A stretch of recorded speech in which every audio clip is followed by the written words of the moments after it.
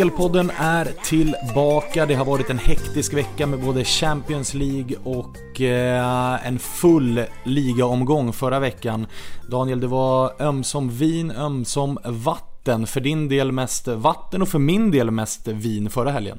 Ja, absolut. Jag hade verkligen marginalerna mot mig / la några dåliga spel. Framförallt var jag lite förgrymmad att jag inte fick in mitt spel på Liverpool. De började ju med att skänka bort 1-0, ett försvarsmisstag på Lovren, och sen gjorde de ju 2-1 och var ju helt överlägsna i första halvlek. Straff i läge 2-1, ska göra 3-1 där, miss, och sen då kvittering i andra halvlek. Ja, den var tung att tåla att inte Liverpool gick vinnande ur den striden. Jag förstår det, och du pratar såklart om Liverpool-Sevilla där. I Champions League så gick vi annars helt okej här. Jag satte ju mitt spel Barca minus 0,75 mot Juventus och också över 2,5 i Shakhtar Napoli. Och ligahelgen innan, Daniel, spelpodden förra veckan, då gick det också starkt. Jag satte 4 av 5, så att det är bra form på mig. Ja, absolut, det var en bra vecka för din del. Vi blickar framåt och vi börjar som vanligt i Premier League, och där frågar jag bara rätt ut, vart vill du börja någonstans? Ja, vi måste väl börja i London ändå. Chelsea-Arsenal, jag tycker att det är den matchen som jag och många med mig vill veta mer om. Tittar vi hemmalaget Chelsea så ser det ju klart bra ut. Vi vet att Hazard, keyplayer, var skadad här i början på säsongen. Han har ju fasats in och fått några minuter nu. Hoppade in till exempel i Champions i veckan. Vi vet också att Cahill, som drog ett rött kort där i premiären mot Burnley, han är tillbaka efter avstängning. Viktig i Cahill, härföraren och ledaren där bak. Och sen har vi ju vi har ju bra form på många andra spelare, och Morata har ju faktiskt överträffat lite grann av vad vi hade hoppats på innan. Han har gjort en hel del mål redan i Chelsea, så att börjar vi med Chelsea så ser det väldigt, väldigt bra ut inför den här derbymatchen. Och man kunde ju dessutom rotera och vinna väldigt enkelt här i tisdags i Champions League.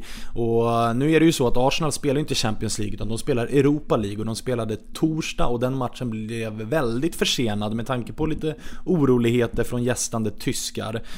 Och här, Daniel, så pratade jag lite grann innan om att Chelsea har mycket längre vila, men å andra sidan här, både Chelsea och Arsenal roterade ju kraftigt, och många av de som kommer starta den här matchen, de spelade ju inte ens någon av de här matcherna. Nej, det stämmer. Det var väl Bellerin där som spelade hela matchen för Arsenal som kommer att starta även här. Sen tror ju engelsk media nu att man väljer att spela med Welbeck från start. Welbeck var ju väldigt bra hemma mot Bournemouth i ligamatchen, och även om då Sanchez gjorde mål igår så tolkar man ju det då att Sanchez spelade hela den matchen kontra då att Welbeck vilade, så att man tror ju då att det blir Lacazette, Özil och Welbeck då i den offensiva trianten för Arsenal, och så får ju då Sanchez hoppa in i troligtvis då i andra halvlek. Men om vi ska landa någonstans här då, så har vi ett speltips. Vi tror ju på Chelsea här, och vi gör det väl lite för att Arsenal, det är fortfarande, trots då vändningen och vinsten här mot Köln, så är det ju fortsatt lite osäkert hur psykerna är, och dessutom så är ju det här en ruskigt tuff bortamatch mot ett Chelsea som vi ändå tycker har fått upp pulsen i det här maskineriet. Ja, absolut. Och vi tycker väl båda två att oddset här har gått upp några punkter idag. Det står i 1,85 på Chelsea-seger. Som sagt, det är hemmaplan. Det är väldigt positiva vindar i Chelsea, både med formen och skadeläget. Och så har vi den här stora faktorn i Arsenal, att de ju faktiskt har vikt ner sig i flera sådana här matcher de senaste åren. Senaste exemplet var då bortamatchen mot Liverpool. Där hade man alltså inte ett enda skott på mål, och visst, man studsade tillbaka och slog Bournemouth hemma, men det är som sagt, det är brutal skillnad på motståndet att möta Chelsea borta, så att vi tror att Chelsea med tuffare karaktärer helt enkelt, Kanté och Luiz och Cahill och så vidare, kommer att kriga ner Arsenal igen, och 1,85 det gillade vi båda här innan sändning. Det plockar vi. Den matchen spelas söndag 14.30. Lite senare på söndag 17.00 så är det ju Man United mot Everton. Ett Everton, Daniel, som kommer från 2 raka 3-0-torsk. Först hemma mot Tottenham och sen då borta mot Atalanta. Ja, vad händer? Nu har väl kanske folk inte koll på Atalanta. Det är ju ett bättre lag än vad folk vet, i synnerhet på hemmaplan. Men någonting står inte rätt till i Everton. Vi vet att de tappade Lukaku innan säsongen. Nu är det Lukaku i motståndarlaget. Vi vet dock att man har gjort en del vettiga nyförvärv. Truppen ser ändå okej ut på pappret. Men någonting stämmer inte i Everton. United med all rätta storfavoriter här. Dock Paul Pogba skadad. Väntas vara borta 4-5 veckor med muskelskada. Men väldigt mycket talar för United. Vi gillar väl allting här förutom oddset. De är nere i 1,37 rakt. Det har droppat nu efter att Everton floppade igår. Så att allting talar för United, men inga spel med tanke på att oddsen redan har droppat. Nej, och ska vi hitta lite spel då så backar vi bandet och går till lördagen, där det som vanligt när det handlar om Premier League är en hel del matcher. Och en utav dem då som är med på stryktipskupongen är ju Watford mot Man City, som jag vet att du vill prata om. Ja, jag har respekt för att Watford har gått bra. Man har en ny duktig tränare i Silva och laget har verkligen överpresterat sett till det material man egentligen har. Men nu ser det tungt ut i Watford. Man har flera mittbackar borta.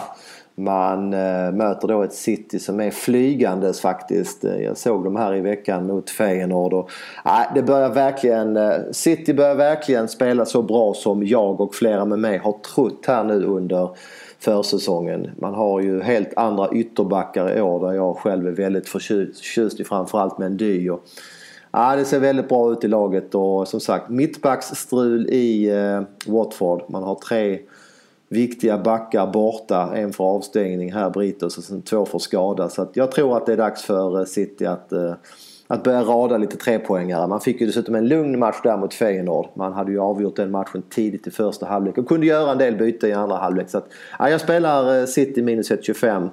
Priset just nu 1,78. Taget. Några andra matcher som sticker ut lite då är ju sista matchen på lördagen, där Tottenham då, som kunde bryta det här Wembley-spöket hemma mot på Dortmund här i en väldigt underhållande match i Champions League. Nu möter de Swansea som har värvat intressant men som inte riktigt fick det att stämma här mot Newcastle senaste omgången. Och Daniel, för mig som inte är lika inbiten Premier League-fantast som dig, så tycker jag att mycket talar för Tottenham. Ja, det är klart att Tottenham är stora favoriter med all rätta, men jag är lite inne på att de är lite för stora favoriter. Och min motivering till det är att det är fortfarande spel på Wembley. Det är inte Tottenhams naturliga hemmaarena. De spelade till exempel bara 1-1 mot Burnley där hemma i matchen innan. Och sen tycker jag då att den här matchen som du sa, som var väldigt underhållande mot Dortmund, det var ju också väldigt intensiv. Det var ju en match som spelades i väldigt, väldigt högt tempo. Det är bara 2 dagars vila inför den här Swansea-matchen. Visst, Swansea kommer att tillhöra botten i Premier League i år. Inget snack om det. Men de har en rätt vettig tränare i Clement. Jag tror och hoppas att han kommer att spela laget väldigt lågt, väldigt defensivt. Och vi vet ju av tradition att de här bottenlagen i Premier League, de är inte så dåliga om man jämför med andra storligor. Och när man då får +2 på Swansea mot ett Champions League dubbelarbetande Tottenham, då väljer jag att prova. Vi får priser runt 1,78 är priset per idag då på att Swansea klarar +2. Pengarna är tillbaka om Tottenham vinner med 2 mål. Så att jag jobbar in en uddamålsseger Tottenham där, 1-0 eller 2-1 eller någonting. Det skulle passa mig bra. Och Daniel, för oss som hänger med på Football United så ser vi att du även har spelat det här, eller lagt det spelet på Football United, och där finns det ju anledning för folk att rygga. För kollar man dina senaste 12 månader så har du lagt 145 spel och du har en ROI på 120%. Och även om du vill vara lite ödmjuk här så är det ju jag som får säga det då, att det är extremt bra. Ja, jag får hålla med dig. Det är faktiskt extremt bra. Det gick extremt bra de senaste året på de Football United-tipsen. Så att vi hoppas att det håller i sig. Det gör vi, och vi flyttar nu blickarna mot Italien, där det är en intressant omgång utan några riktigt stora matcher. Vi fick ju en förra helgen som dock var nära att regna bort, mötet mellan Lazio och Milan, som varit framflyttat ett par timmar, och där Lazio till slut kunde gå ut och köra över Milan med 3-0. Och det är också Milan-matchen som jag landar i den här helgen. Milan möter ju Udinese hemma, och har man följt Udinese här under sommaren så har man märkt att det saknas någonting här. Det saknas energi, det saknas pengar, man har tappat nyckelspelare. Samtidigt då som Montella efter den här förlusten då mot Lazio, så gick han ut och var väldigt kritisk och sa att det här är inte godkänt, man måste steppa upp. Och det gjorde man ju då direkt här i Europa League, där man mötte Austria Wien på bortaplan och gick ut och öste på framåt. Och jag tror vi kommer få se någonting liknande i den här matchen. Jag tror att Milan kommer vara väldigt motiverat.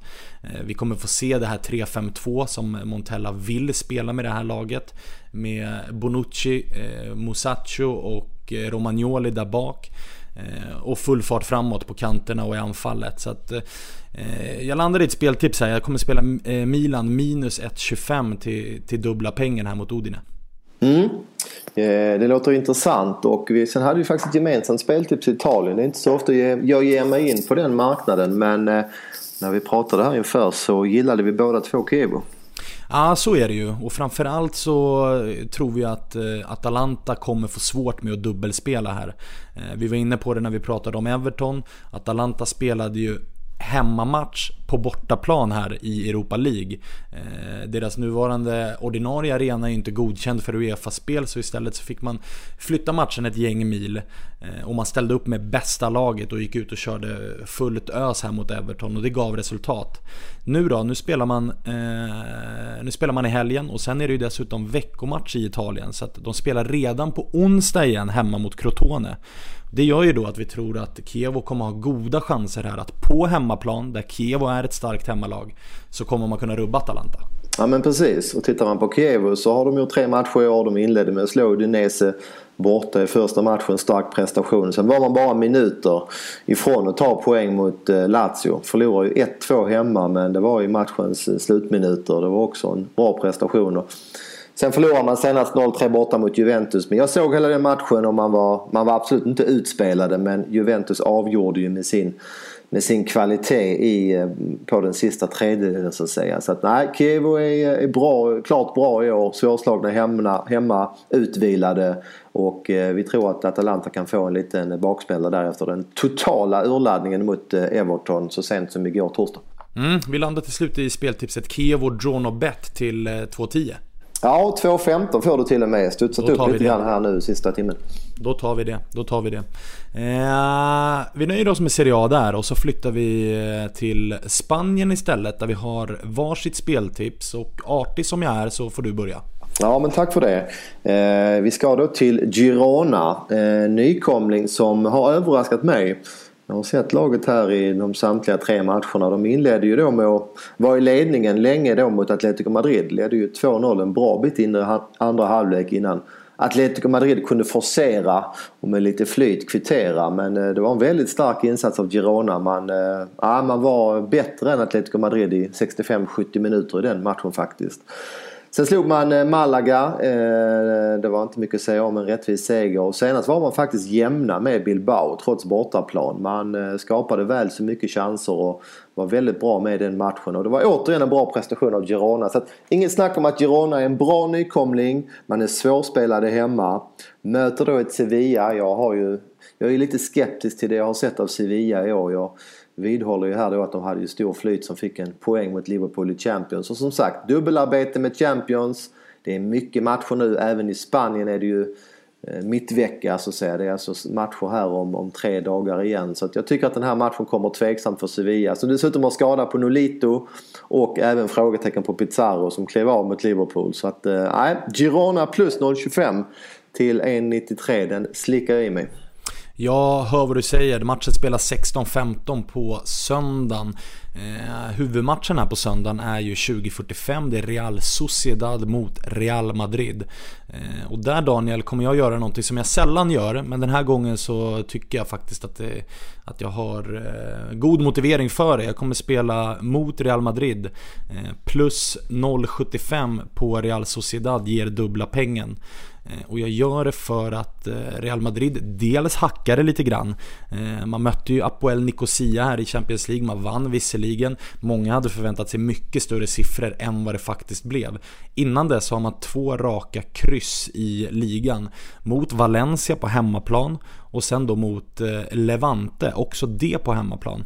Inför den här matchen så saknar man ju Karim Benzema som är skadad, Kovacic som också är skadad, men framförallt då Cristiano Ronaldo och Marcelo som båda är avstängda. Och sen är det ju frågetecken på succéspelaren Asensio som raka benen och har fått någon form av infektion.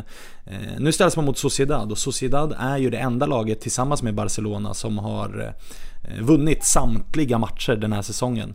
Så att 9 poäng står man på efter 3 omgångar. På hemmaplan, Anoeta, så är man väldigt, väldigt starka. Så att jag tror absolut att Real Sociedad har goda chanser att få med sig minst 1 poäng i det här mötet. Så dubbla pengen på plus 0,75 här känns väldigt bra på förhand.